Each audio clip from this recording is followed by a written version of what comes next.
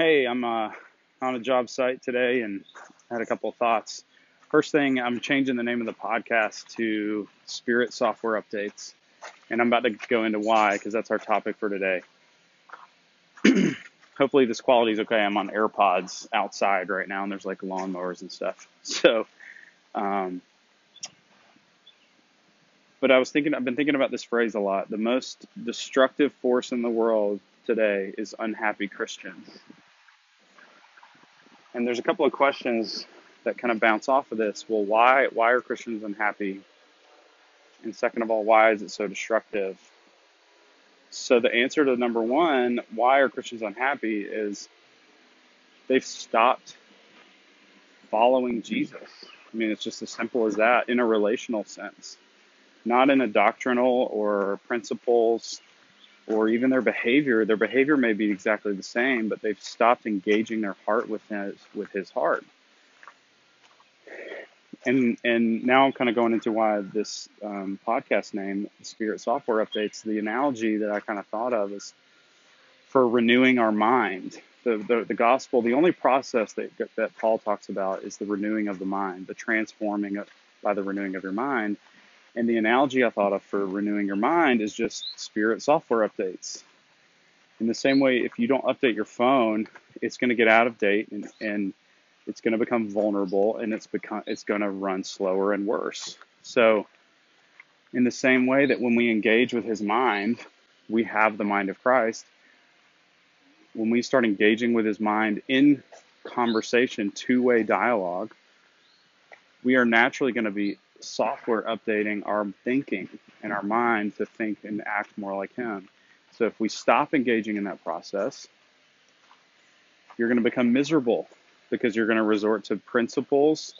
You're going to resort to just methods and formulas and conference hopping and whatever it is. You're going to start looking for people who are getting their updates from the Lord and try to just replicate that, as opposed to engaging with him personally and directly.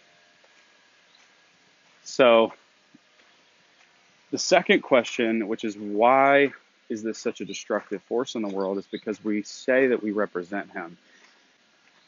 The world looks at us and says, if they say they know God, then he must be kind of like they are. And so if we are unhappy, then we are portraying to the world a message that he is unhappy, and that is just strictly not the case. Jesus was the happiest person to walk on the planet.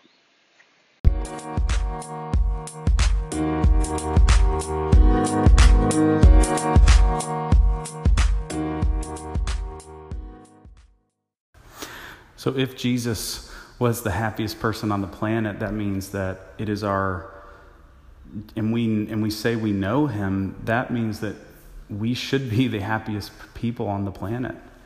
And it's a travesty to humankind to show them anything else than the truth about him. Because I don't want to be around somebody unhappy. I don't want to be around somebody depressed. And neither does the world. And so we're portraying him in a way that they don't want him, and that is not attractive. Like depression is not attractive in the sense of, if you want to influence somebody, you're never going to be influenced by somebody more depressed than you. Think about that for a second. You're never going to follow a leader who is sadder than you in most cases. Now, I think in the religious environment, I think that's very often true, that the pastor is the most depressed person in the building, and yes, people are following them, but in the sense of impact, positive impact, moving humanity forward, you are not going to influence a single person if you are more depressed than them. So this travesty, this misrepresentation needs to go. We have to find our joy, and we have to find it in dialogue with him.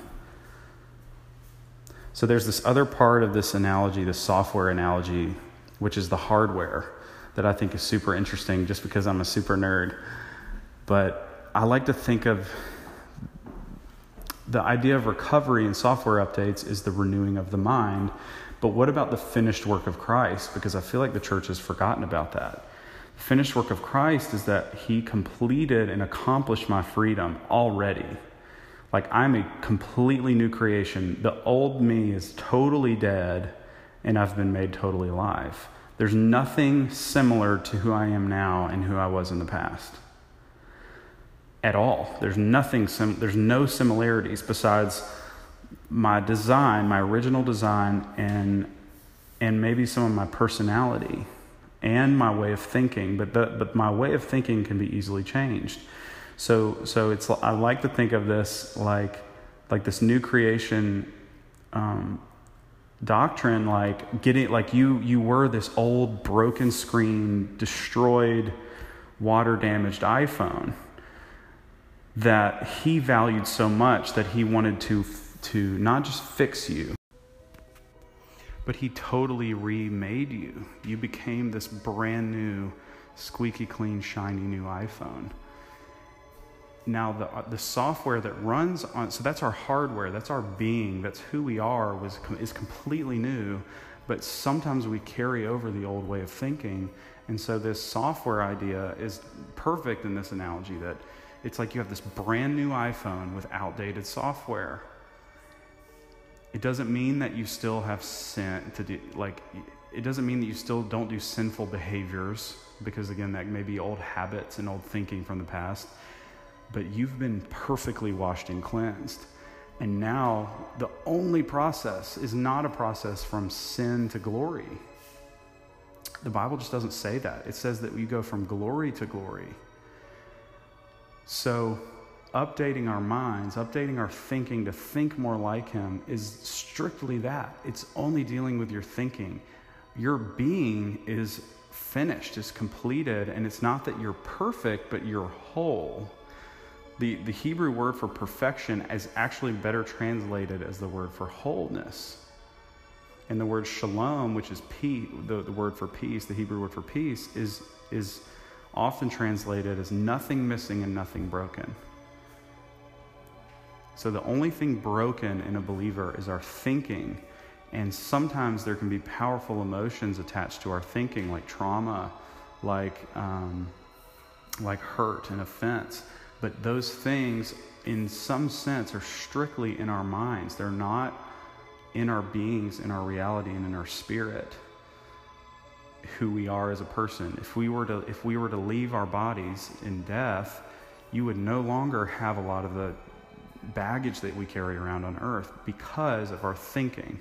So I'm interested in exploring this with you guys. Like, how far can we push this idea? How much can we change our thinking on earth? What is the limit? And I don't think that limit has been explored for a long time, and by a very few people. So I'm excited about this journey with you guys, and just sort of documenting out loud some of the things that I'm learning. And I would love to include other people in this. Like if anybody wants to, they can send in voice messages to me on the Anchor app and just hear your thoughts. I think I'm not the only person. I know I'm not the only person with something to say. So I would love to hear a different perspective. So send me your voice messages. Text me, whatever you want to do. If you have questions, or if you have a thought or idea, and I'd love to add it. Peace, guys. Y'all be well.